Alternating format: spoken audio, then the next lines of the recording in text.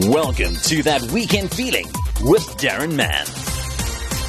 It is That Weekend Feeling with Darren Mann, talking about canned lion hunting today. Every single day in South Africa, at least 2 to 3 captive bred or tame lions are being killed in canned hunts. Hundreds more are slaughtered for the lion bone trade. This was the subject of an international documentary, a very successful international documentary released back in 2015 called Blood Lions, Bred for the Bullet. We're privileged today to have with us on That Weekend Feeling the director of Blood Lions, Bruce Young. He's a man originally from the Eastern Cape, and this past week he was visiting family. Bruce, thanks for joining us. How are you keeping? Pleasure. Thanks for having me on your show, Darren. I'm good, thank you. Very, very good. And particularly good in terms of the subject today, bloodlines. It's been a great privilege to be involved in a project like this, which is one of those rare campaign films that has had a serious impact on the ground, where it was aimed at achieving certain very, very distinct goals. Well, that's certainly very positive because you released this all of 8 years ago. So I'm guessing that progress has been made. Give us an idea of the situation today. Yes, I won't give you all the nitty gritty of those 5 or 6, 7 years ago, but in the last 2 or 3 years, the work of the campaign, driven by Pippa Hankinson, who was our producer, and Dr. Louise Duval, who's the manager of the campaign, has achieved what we all set out to achieve, which is getting the attention of government and initiating the beginning of a change in the laws around this industry, the canned lion hunting industry. That was the goal when Pippa set out to make this film over 8 years ago. 2011, I think 2012, she visited one of these lion breeding farms and was so appalled at what she saw that she knew she had to do something to change the situation. And not being in the film industry, but just believing that a story told in the right way would motivate people to effect this kind of change. And I think it was about 18 months ago, 2 years now, the Minister of Forestry and Fisheries, Barbara Creasy, after significant contact with the campaign and other conservationists, acknowledged that this was a situation which could not continue for many and various reasons, but one of them being that brand South Africa was being damaged by this industry, and that was something that was not sustainable. So she acknowledged that they would work to change these laws, and that process is happening right now. Obviously, and we knew this right from the start, that this was going to be a very difficult and long process to change a law around a very well established industry, but it's happening. So we're very grateful that she has come this far in doing something which we all hoped for when we set out, the 6 of us who were in the core team who made the film, and as part of the campaign. The film was always part of a bigger picture, but yes, it's been a success to date, but we're not there yet. It's not entirely shut down.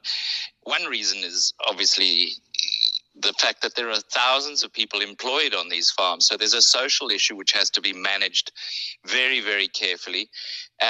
You have farmers this is their livelihood, and you have 12 to 15,000 lions on these farms that cannot be returned to the wild. So that situation has to be managed as well. So we're a good few years from ending this industry as we set out to do, but it's in process, and that's a very, very positive thing. And when I spoke about feeling privileged to be involved in a situation or a story like this, it's the fact that the power of story in the conservation world is one very effective way of making change happen, and that's the reason I do what I do. And so to be a part of a project that has achieved this is something that I feel it's It's a good feeling. Rewarding. To be involved in that. Rewarding. Yeah, absolutely. The numbers I mentioned when I introduced you were from 2015, 2 to 3 lions a day being lost to canned hunting and many more because of the lion bone trade. Those numbers have dropped as we speak? Not really, Darren, for the simple reason is that as these farmers and these hunting operations have seen the writing on the wall, they've offered bargain basement, cut down prices, discounts, anything to make a buck while they can. And so to our knowledge, these numbers have actually risen at times. I don't know where we are right now today, but the numbers around the lion bone trade have certainly risen because they're not able to sell these lions to hunters anymore.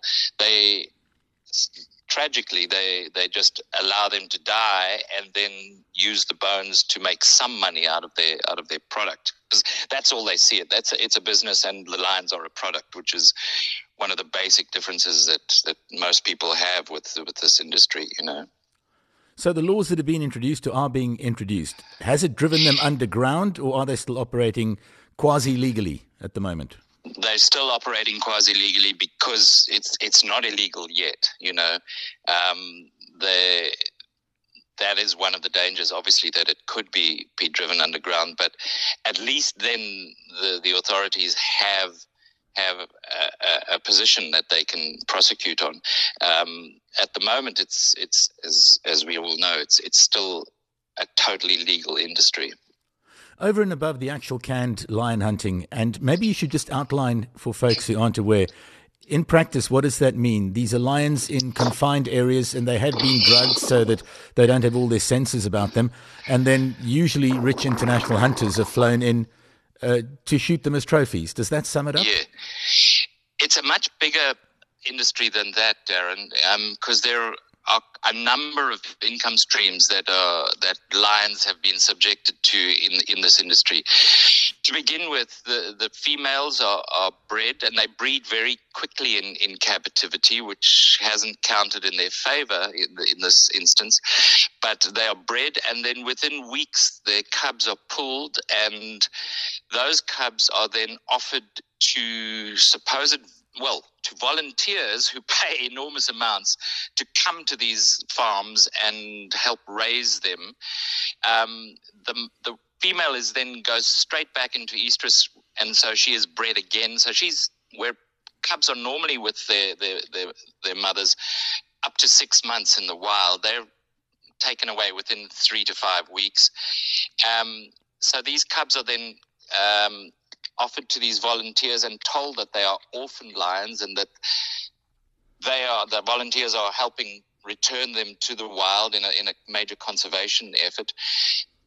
They're also offered on these farms as photo opportunities for tourists, cub petting and stuff like that. So you can have your picture taken, you can have selfies done with cute little lion cubs. So that's the first income stream. Then as these lions get a little older, and a little more difficult to manage, they can't cuddle them, they're offered as you can walk with these lions, which is another tourist offering which these farms put out.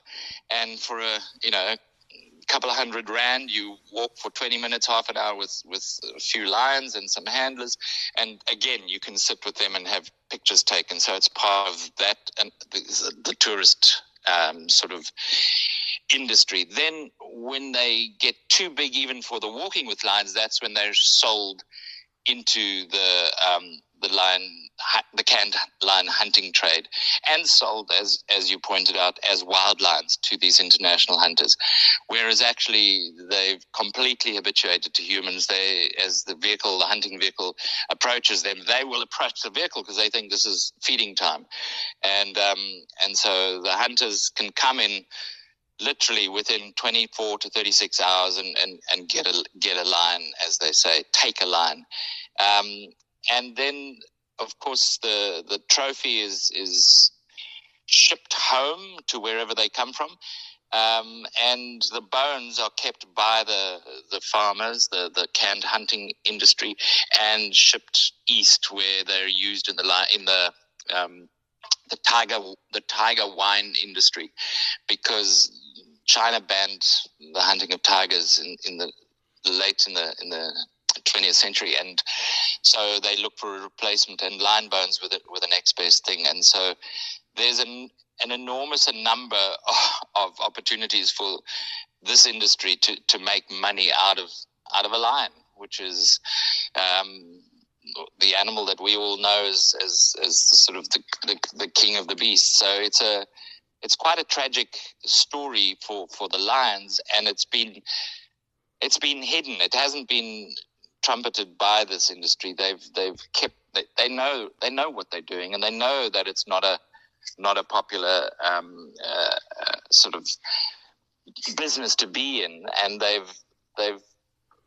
we've this film and this campaign has highlighted what they're really doing, and we've approached the tourism industry in particular, where we've made a huge impact on this industry, just reducing the numbers, making people aware of what they're doing, and helping them to make a conscious choice, as opposed to being duped as they have been for many years while this industry flourished.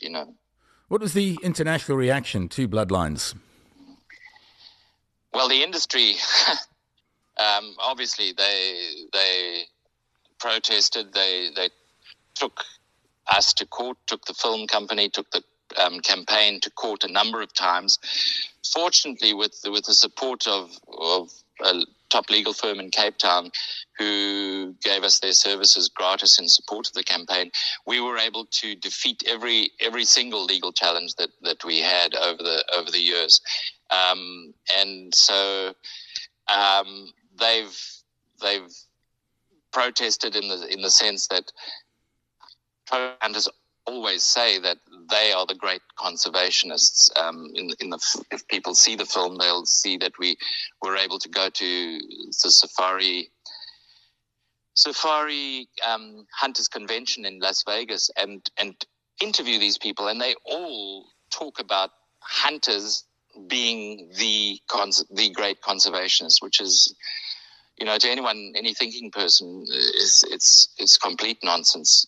When you're taking the top specimens in a group of animals because you want the best trophies, and so it's all about ego and status and that sort of thing, as opposed to conservation, rather than So the reaction, to answer your question, there was a lot of noise about it, but I think my personal feeling is that trophy hunting is something that has to die. It is dying out, and it has to die. It's just not social, not acceptable anymore in today's world.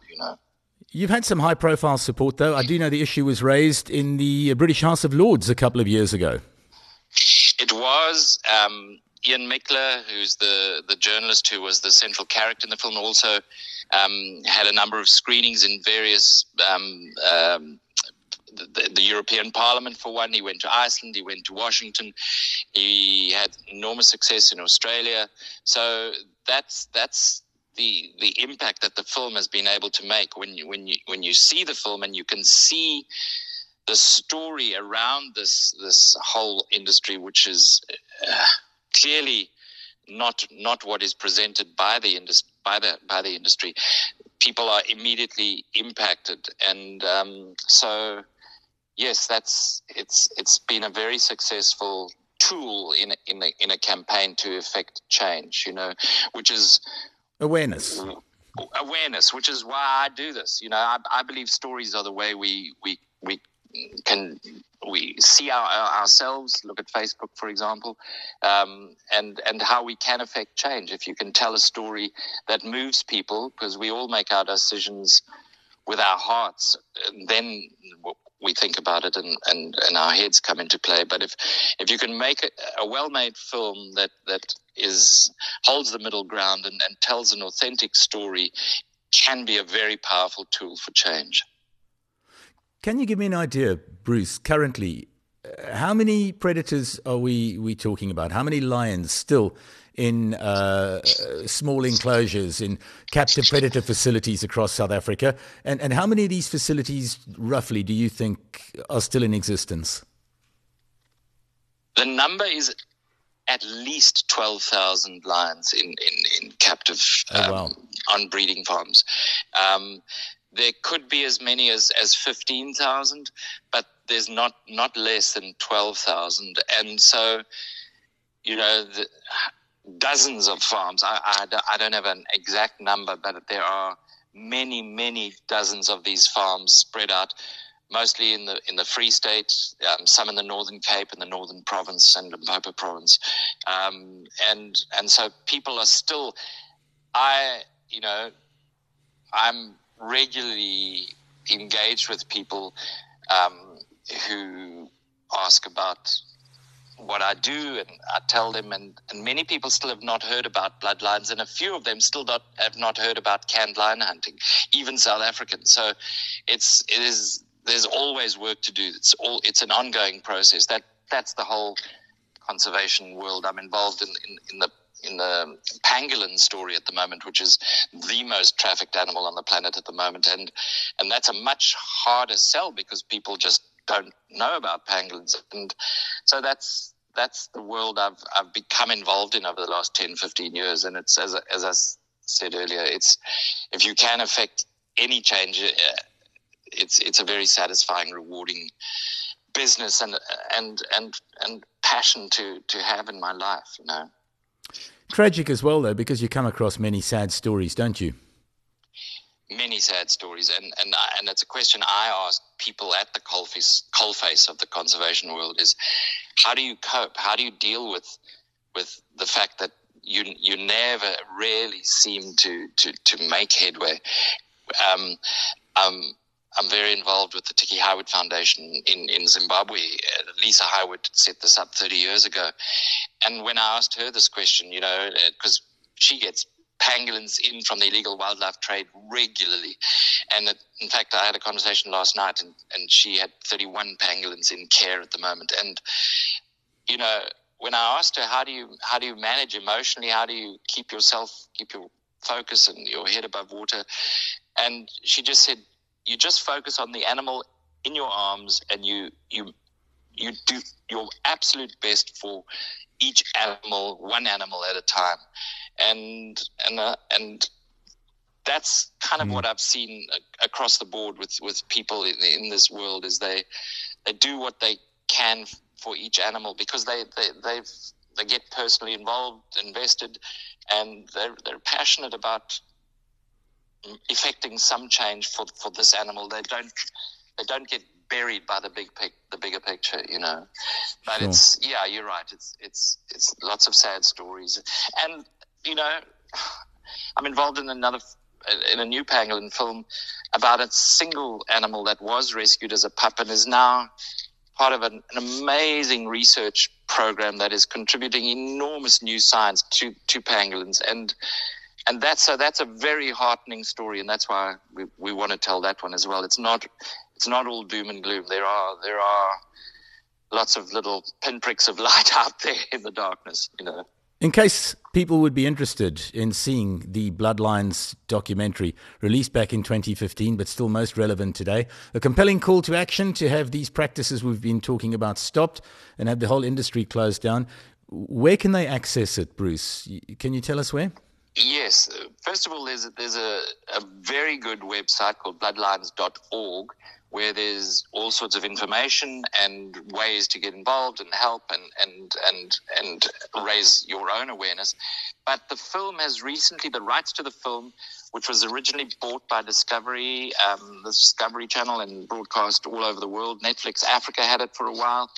It's now, the rights have returned to the campaign, and we've been able to release it on YouTube, so you can look it up on YouTube, Bloodlines, and watch it for free at any time. And I've watched it a number of times recently. It's at a number of screenings, and I surprised myself at how relevant it still is. It's a film that But some of these campaign films don't stand the test of time, and things lots changes. But this, it's still a film worth seeing, and it still has information that is really relevant. We appreciate you joining us on That Weekend Feeling today. We're chatting with Bruce Young. He's the director of Bloodlines, Bred for the Bullet. Bruce, thank you for your time and all the great work that you are doing, sir. It's a pleasure, Darren. Thank you for having me on. That was That Weekend Feeling with Darren Mann.